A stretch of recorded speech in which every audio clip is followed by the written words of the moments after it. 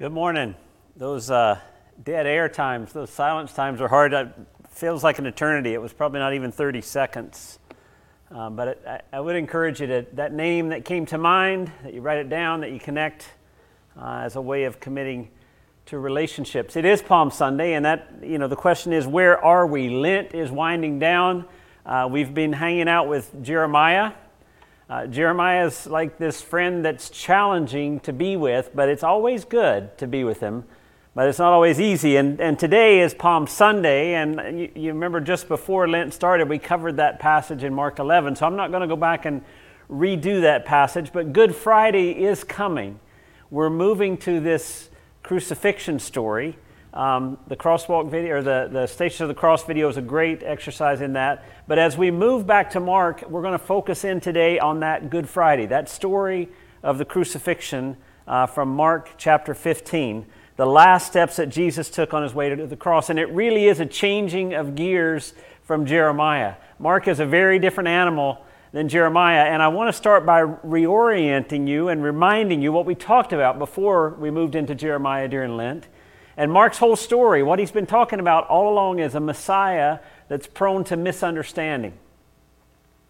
If you remember what we talked about before Lent started, Mark is chronicling these stories of Jesus that are very challenging to people, especially the disciples, in understanding and accepting the type of Messiah that Jesus is going to be. In the beginning, chapter 1, verse 1, it says, the beginning of the good news about Jesus Christ, the Son of God. Mark's telling the story of this Messiah, Jesus the Christ, the Messiah. And he launches into this coming of Jesus by telling story after story. Remember, he does these rapid fire, short little story after story about the amazing and sometimes confusing things that Jesus does. He goes on for 7 chapters with these stories, talking about the impact that these stories are having on the people as a whole. And then in chapters 8 to 10, he hones in on the disciples and the questions the disciples are having. In chapter 11, we saw that triumphal entry just before Lent started. And what has been happening in that last section, chapters 8 to 11, is Mark is making clear that the people want a king. The people want a king. In chapter 8, Jesus says, okay, we're going to go to Jerusalem. They're going to kill me. They're going to do all these horrible things to me. And Peter says, back off. You are not going to die. You're the coming king. And remember, Jesus says, get behind me, Satan. Your vision for Messiah is very different than what God's planning. And then in chapter 10, James and John come up and ask for this little tiny favor. Can we sit on your right and on your left when you take your throne? Right? They want a king. And Jesus says, can you drink the cup? Do you guys even get what it means to sit on the right and the left of the Messiah the way I'm going to be the Messiah? And then in chapter 11, where we would typically be today, Jesus is riding into the city on a donkey, and the people are shouting, Hosanna, blessed is he who comes in the name of the Lord. Blessed is the coming kingdom of our father David. Hosanna in the highest. They want a king. But in less than a week, things really go south because Jesus doesn't meet their expectations. Oh, he starts off okay. He goes to the temple. He creates an uproar there. He kind of shakes things up, but it goes downhill really fast. And by the time we get to chapter 14 of Mark, he's at the Passover meal, and he's using it to symbolize his own death. He heads out to pray. Judas betrays him. He's arrested. He's tried. He's denied and disowned by Peter, the one who said he would never leave him. He's taken to Pilate, and in chapter 15, verse 15, just before the text today, it says, Pilate, wanting to satisfy the crowd, released Barabbas to them. He had Jesus flogged and handed him over to be crucified. You see, this was not what the people were expecting. They wanted a king, the way they thought of king. The one they cried out to, Hosanna, to the king, to the Son of David, and he's not meeting their expectations. Now, the beautiful thing about our text today, Mark 15, 16 to 41, is I had asked Naya Thiessen to read it and record it, but then we realized we only have 9 people in the building today, so guess what we're going to do? We've invited Naya to come along, and I'm going to not touch her microphone any more than I have to, but Naya, you can come up and read the scripture live, which is weird. But anyway, welcome Naya. Thank you. Hi. Okay, so the soldiers took Jesus into the courtyard of the governor's headquarters, called the Praetorium, and called out the entire regiment. They dressed him in a purple robe, and they wove thorn branches into a crown and put it on his head. Then they saluted him and taunted, "Hail, King of the Jews!" And they struck him on the head with a reed stick, spit on him, and dropped to their knees in mock worship. When they were finally tired of mocking him, they took off the purple robe and put his own clothes on him again. Then they led him away to be crucified. A passer-by named Simon, who was from Cyrene, was coming in from the countryside just then, and the soldiers forced him to carry Jesus' cross. Simon was the father of Alexander and Rufus. And they brought Jesus to a place called Golgotha, which means place of the skull. They offered him wine drugged with myrrh, but he refused it. When the soldiers nailed him to the cross, they divided his clothes and threw dice to decide who would get each piece. It was 9 o'clock in the morning when they crucified him. A sign announced, "Charge against him." It read, "King of the Jews." 2 revolutionaries were crucified with him, one on his right and one on his left. The people passing by shouted abuse, shaking their heads in mockery. "Ha! Look at you now," they yelled at him. "You said you were going to destroy the temple and rebuild it in 3 days. Well then, save yourself and come down from the cross." The leading priests and teachers of the religious law also mocked Jesus.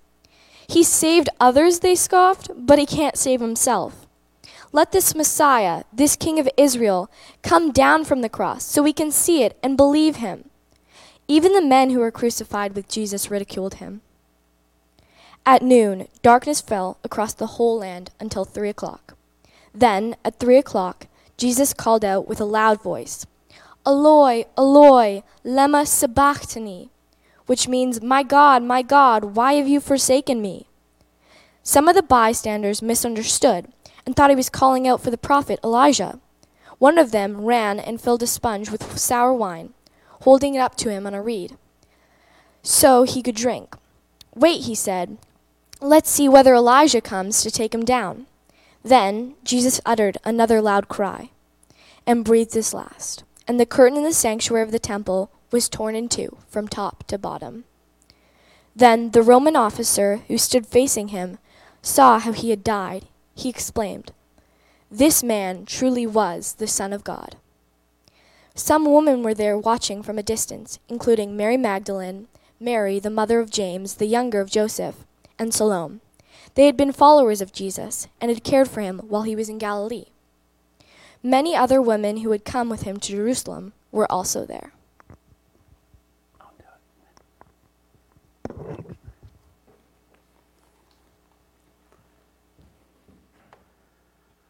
Thank you, Naya. It's nice to have another person here, even if it's only one more than we normally have. It's nice to have you in the building. It's a heart-wrenching story, and we've heard this crucifixion story many times. We've seen it portrayed in documentaries and movies. We come back to it every year at this time. But I want you to see something about the way that Mark tells the story. If you spend a lot of time reading Mark, you're going to notice something shifts here. There's a change. Mark changes his writing style. You know, we've said all along as we were going through Mark, he writes these rapid-fire stories. Story, another story, another story. Very little detail, just enough to keep you going. He doesn't want to clog the narrative up. He's just telling story after story after story until we get here. And in this pathway to the crucifixion, Mark explains and he fleshes out more details than anywhere else in his gospel. And the questions that hit us are, why now? And why so many details? He does it multiple times. In verse 16, he says they took Jesus to the palace. Oh yeah, the name of the palace was the Praetorium. And then in verse 17 to 19, he talks about his wardrobe. It's a purple robe and a crown of thorns. Now, how many times in the Gospel of Mark has Mark described what Jesus was wearing? Never. He doesn't do that, really. Verse 21, the name and of the guy who picked up the cross, Simon of Cyrene, where he was from. And then he even names his 2 sons. Verse 22, he says they're taking him to Golgotha, which means the place of the skull. He tells the time of the crucifixion. In verse 23, he says he's offered wine and myrrh, but he doesn't drink it. What use is that detail? Verse 25 tells the time of the crucifixion. Verse 27, he tells about the two robbers crucified on either side of him, but he doesn't tell any more. The other Gospels will talk about these guys on either side, but they tell kind of the story, the interaction, but not Mark. He just wants you to know there were two guys there. Why? Why all this detail? And why now? Why the change in writing style? And this is where it gets interesting, because Mark was trying to make sure his readers understood something.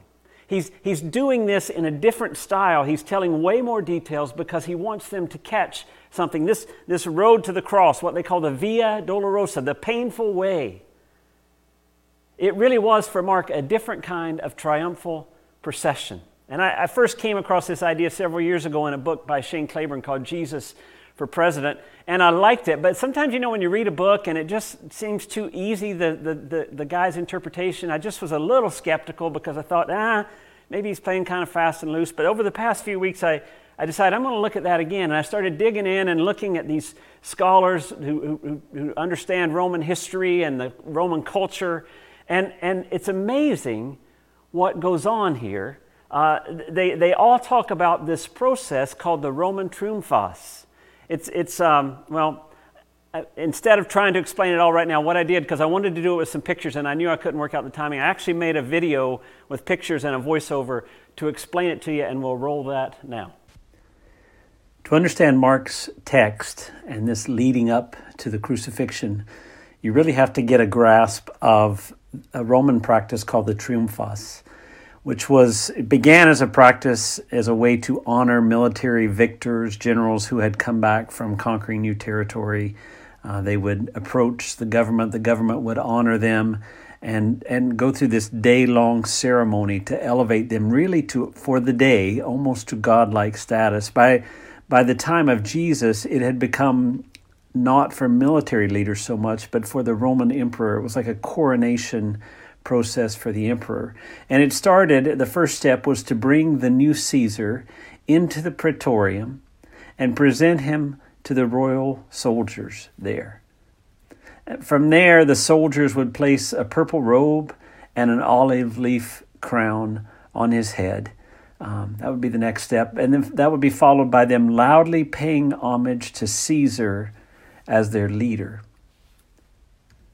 From that moment, they would begin a royal procession through the streets of Rome with a bull for sacrifice, and there would be someone following behind it who would be carrying the axe that was going to be used to slaughter it.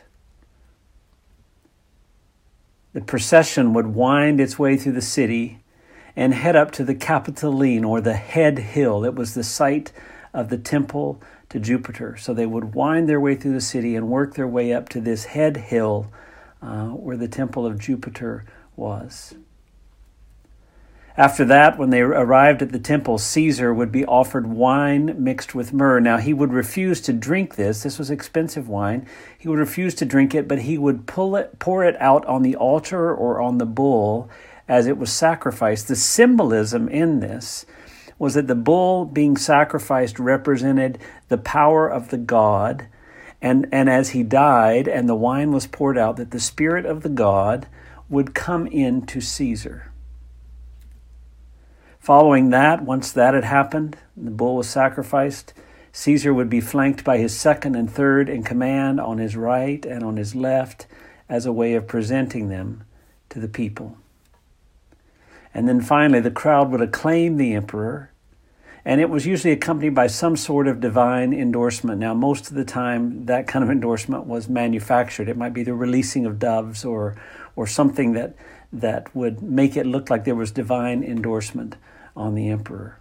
Now, what I want to do now is to work through that process of the Triumphos again, and just let you see how it plays out in line with what Mark says. Right? Step one, Caesar's brought to the Praetorium and presented to the Roman soldiers. But the first thing we see in the text is the soldiers led Jesus away into the palace, that is the Praetorium, and called together the whole company of soldiers. Jesus on the Via Dolorosa on the way to the cross began in front of the soldiers at the Praetorium. Now, Caesar, the soldiers would place a purple robe and an olive leaf crown on Caesar, and Mark writes they put a purple robe on him and then twisted together a crown of thorns and set it on him. The third step for the Caesar is that the soldiers would loudly pay homage to Caesar, their leader, in the Praetorium courtyard. And Mark tells us, and they began to call out to him, "Hail, King of the Jews!" Again and again they struck him on the head with the staff and spit on him, and falling on their knees, they paid homage to him. You can see the pattern.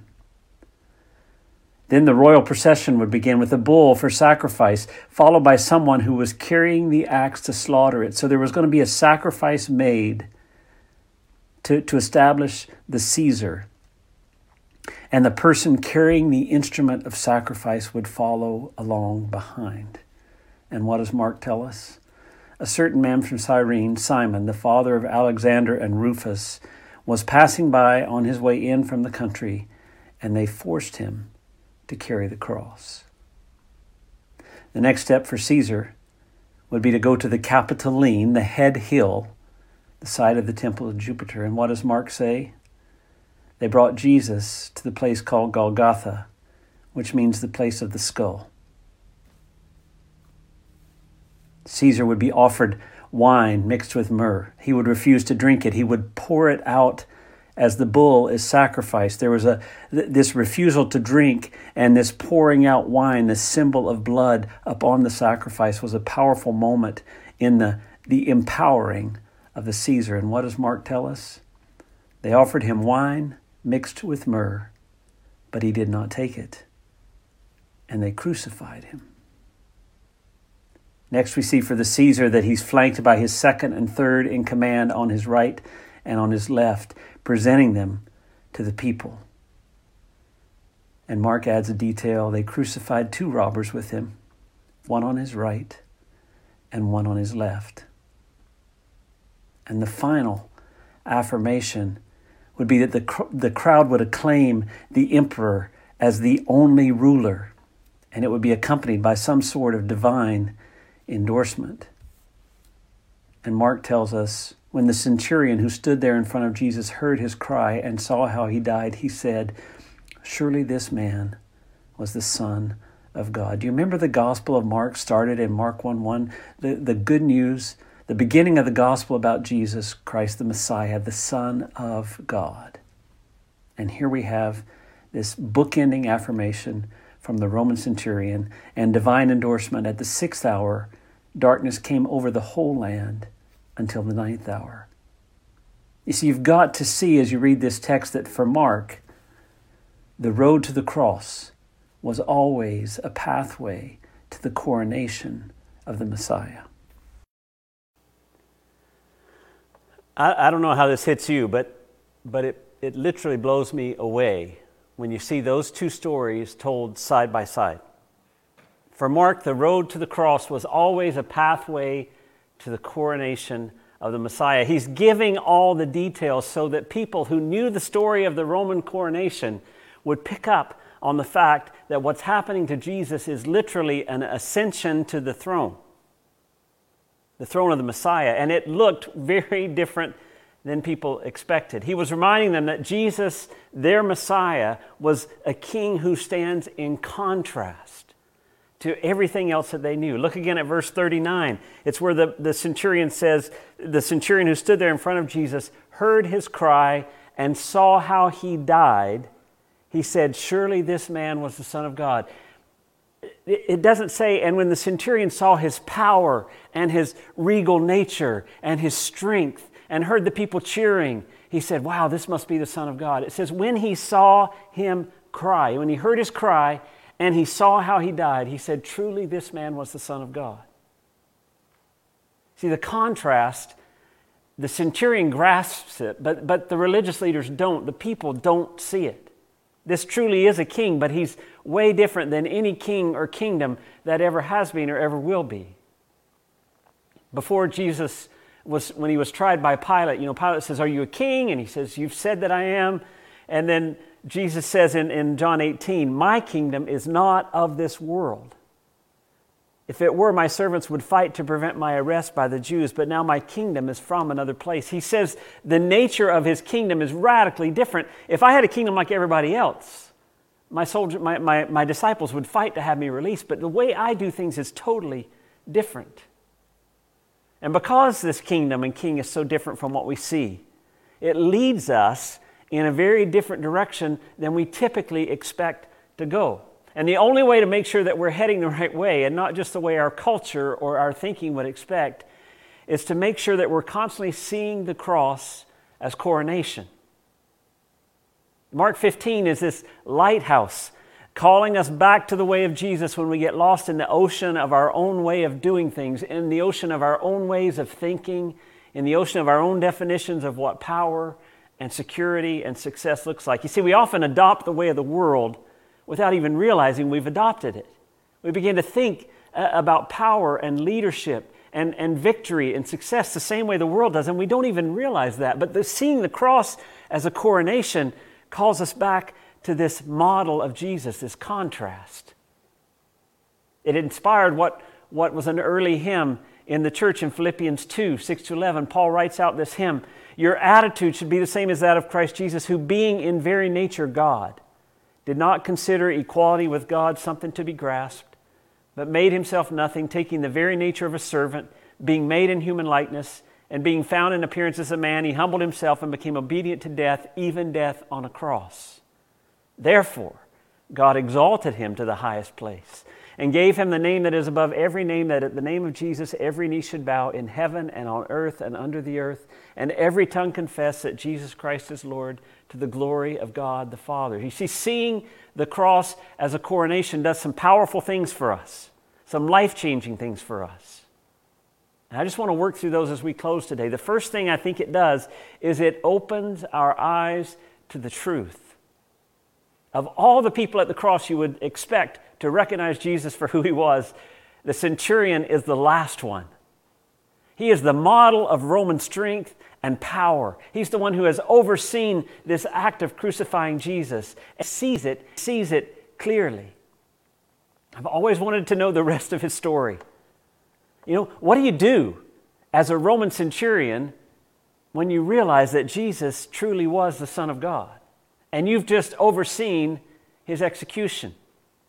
I think it could shake your life up a little bit, right? Especially if you're one who reports back to Rome, right?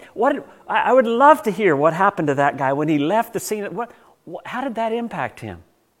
And when we come face to face with Jesus on the cross, it opens our eyes to the truth. It challenges our day-to-day. It challenges our priorities.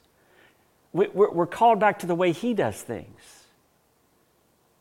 Everybody who sees Jesus for who he is confronted with a challenge. Saul, on his road to Damascus, he's going to persecute the church, and it says in Acts 9, as he neared Damascus on his journey, suddenly a light from heaven flashed around him. He fell to the ground, and he heard a voice say to him, "Saul, Saul, why do you persecute me?" "Who are you, Lord?" Saul asked. And then it just about killed him when he hears, "I am Jesus, whom you're persecuting." He replied, "Now get up and go into the city, and you'll be told what you must do." Right? Everything changed for Saul when he saw Jesus for who he was. Called everything into question. You remember Job, first oldest story that we think of in the Old Testament other than creation, right? The story of Job, and he loses everything, and he's innocent, and his friends come and accuse him, and he's defending himself because he's not done anything wrong, and he speaks out against God, and he says, "How can you do this to me? I've done nothing wrong." And then God answers him. And at the end of the book, in Job 42:5, Job says, "My ears had heard of you, but now my eyes have seen you. Therefore, I despise myself and repent in dust and ashes." You see, when we see this, when we really see Jesus, that the coronation of the Messiah is a crucifixion where he gives his life for the world, we can never look at, when we see that, we can never look at anything the same way again. How many of you knew how to raise children? You knew what to do until you had children, right? You have all the answers until you actually have one of those little Gomers, and then they destroy. You see things very differently when you have that experience. How many of you have been able, you've had really good words for grieving people, and you've consoled them your whole life until grief hit you right in the face? And all of a sudden you realize, I see this totally differently now. The cross as a coronation tells us something about Jesus. And when we see that, everything else should change. It reorients our methods and our goals. How did God choose to save the world, to establish Jesus as King of the kingdom? I'm going to go back to that hymn in Philippians. You're probably going to get tired of this today, but it just speaks so accurately to this crucifixion scene. Philippians 2, 5-8, 6-8, who being in very nature God did not consider equality with God something to be grasped, but made himself nothing, taking the very nature of a servant, being made in human likeness, and being found in appearance as a man, he humbled himself and became obedient to death, even death on a cross. If this is the way God chooses to bring the Messiah, it makes no sense. Why would you kill him? Why would he die? It's why people struggled so much to understand the kind of Messiah Jesus was. It's why he was misunderstood the whole time, because this doesn't make sense from our perspective. It doesn't fit the typical way that we want to change the world. Even the mockers passing by in verse 32, let this Messiah, right? They use the title, this King of Israel, let him come down from the cross now so that we may see and believe. Show us. This doesn't make sense if he's the Messiah. You know, when we want to change the world, we have methods. We have patterns of behavior. We have goals that we set. We seek power. We want to be in charge. We grasp for control. We try to rally. We do the big and the bold, right? We want to make an impact. And far too often, I think we're just adopting North American marketing strategies or North American leadership seminars and trying to force them into the kingdom of God, thinking we're going to do this our way. We're going to build the kingdom of God the way we think it's supposed to happen. And yet the cross as a coronation reorients our methods and our goals. It challenges everything about them. It challenges how we do church. It even says that in the middle of a pandemic, when there's 10 people in the building and people all over town watching in their house, the kingdom is still advancing forcefully. When it appears that hope has been lost for us to gather in the same place for a period of time, it doesn't mean it's over.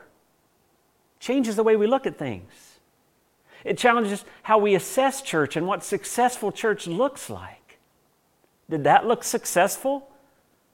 He bowed his head and he breathed his last and he gave up the ghost? Does that look successful? No. Not from our vantage point.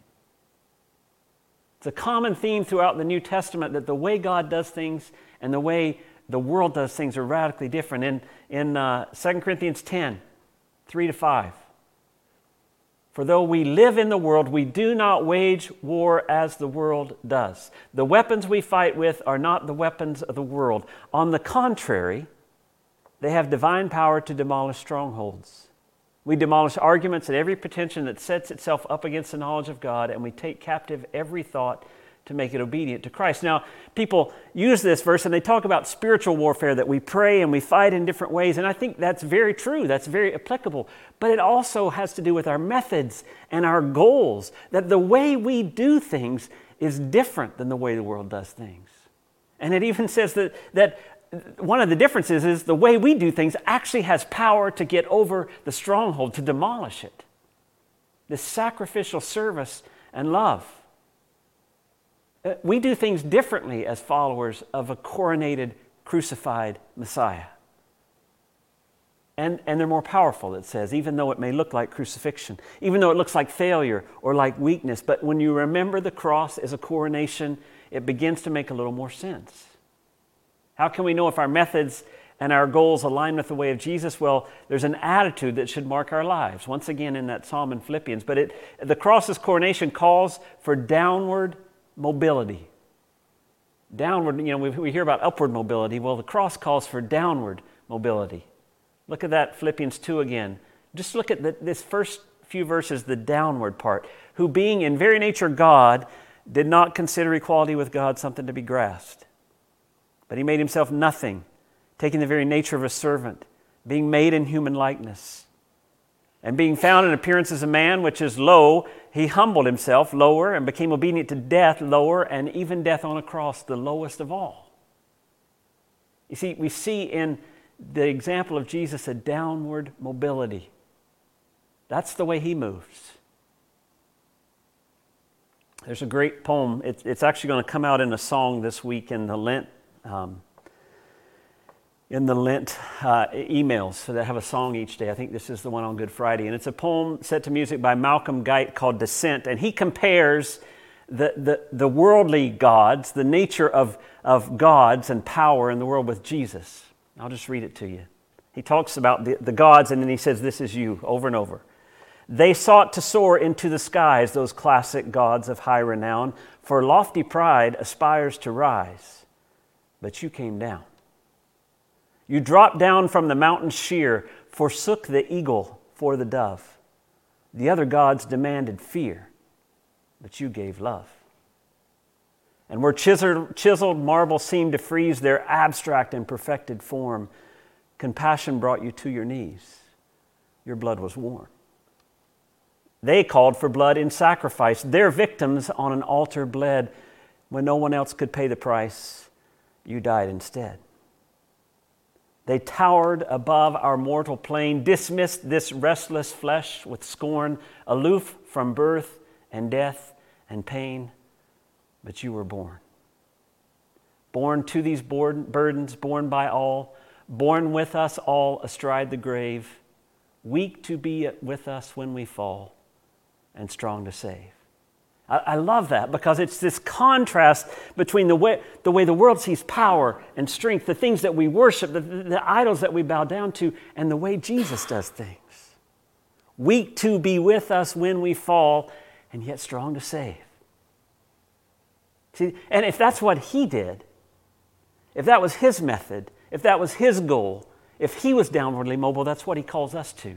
And he says our lives should be less about grasping power and more about serving.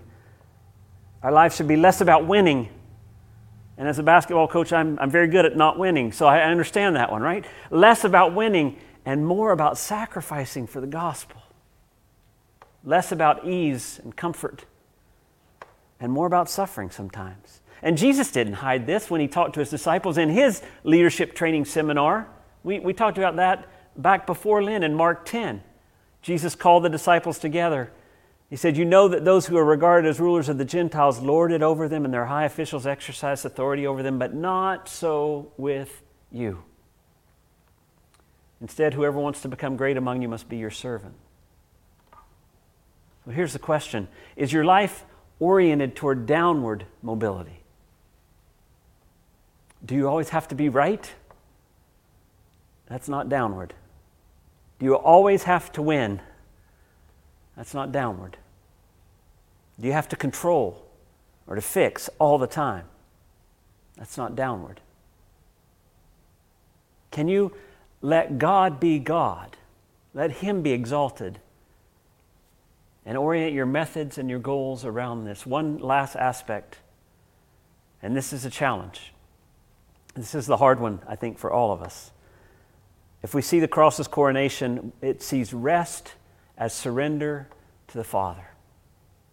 You see, Jesus gets to that point in the Garden of Gethsemane in Mark 14. "Abba, Father," he said, "everything is possible for you.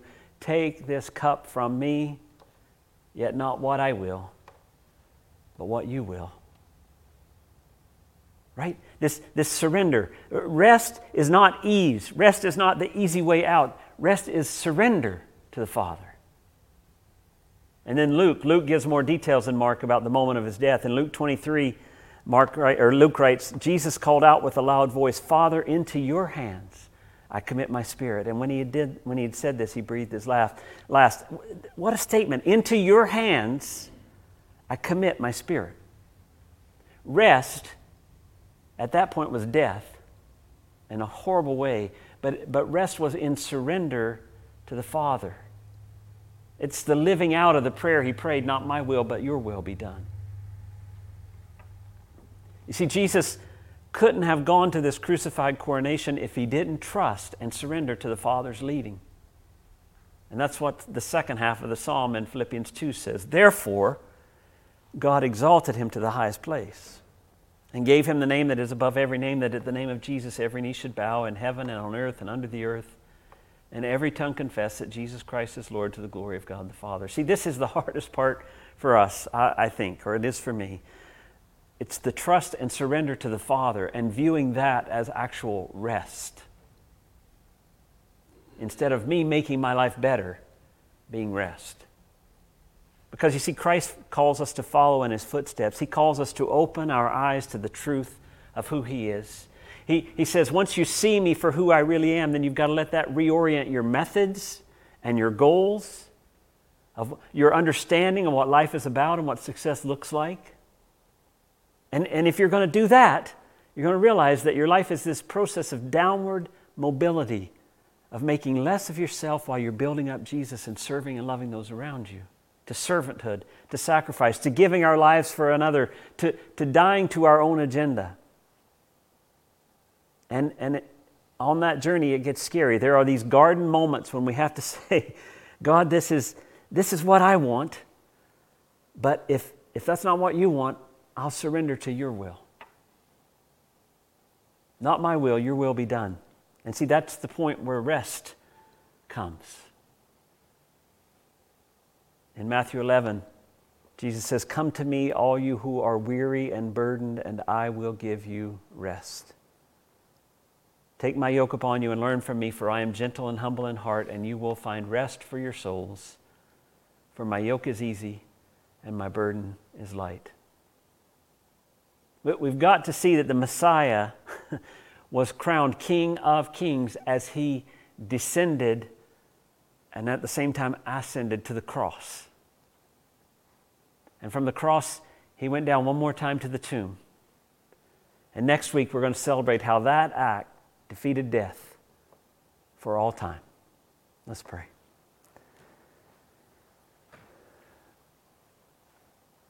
God,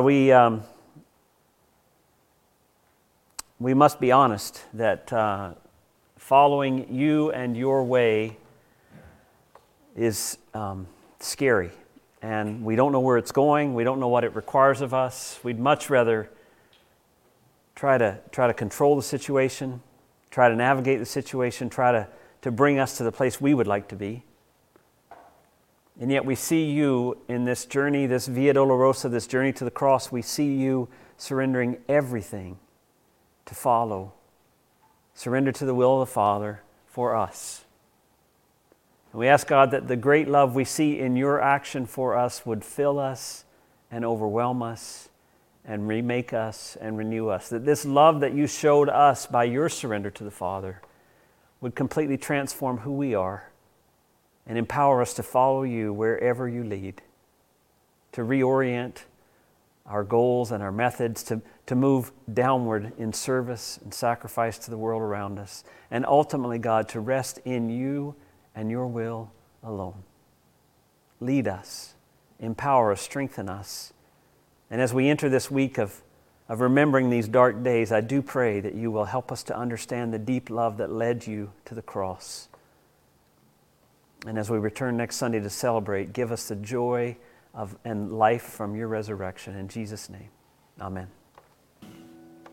This last week of Lent, this Holy Week, right before we celebrate the resurrection, is a dark time because, you know what, we feel it. We're thinking about Jesus on his way to the cross. We're thinking about the darkness of the tomb. We're thinking about the suffering.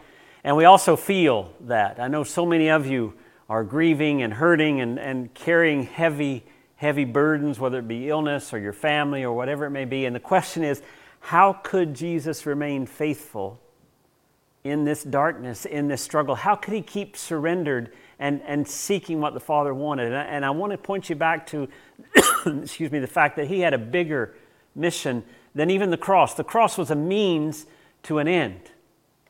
And that day, 3 years before, he walked into a synagogue in Nazareth and he picked up a scroll and he read about his mission from Isaiah 61. I want to leave you with those words because as you go through the darkness of the week, you have to realize what God is doing long term. Isaiah 61, the Spirit of the sovereign Lord is on me because the Lord has anointed me to proclaim good news to the poor. He sent me to bind up the brokenhearted, to proclaim freedom for the captives and release from darkness for the prisoners, to proclaim the year of the Lord's favor and the day of the vengeance of our God, to comfort all who mourn, and to provide for those who grieve in Zion, to bestow on them a crown of beauty instead of ashes, the oil of joy instead of mourning, and a garment of praise instead of a spirit of despair. And then he talks about us. They will be called oaks of righteousness, a planting of the Lord for this display of His splendor. Remember this week as we go through the darkness, as you're buried in the struggle, as you wonder, not my will, but your will. Can I even say that? That where we're heading is God is planting oaks of righteousness for the display of His splendor when He will make all things new. That's my prayer for you this week. Amen.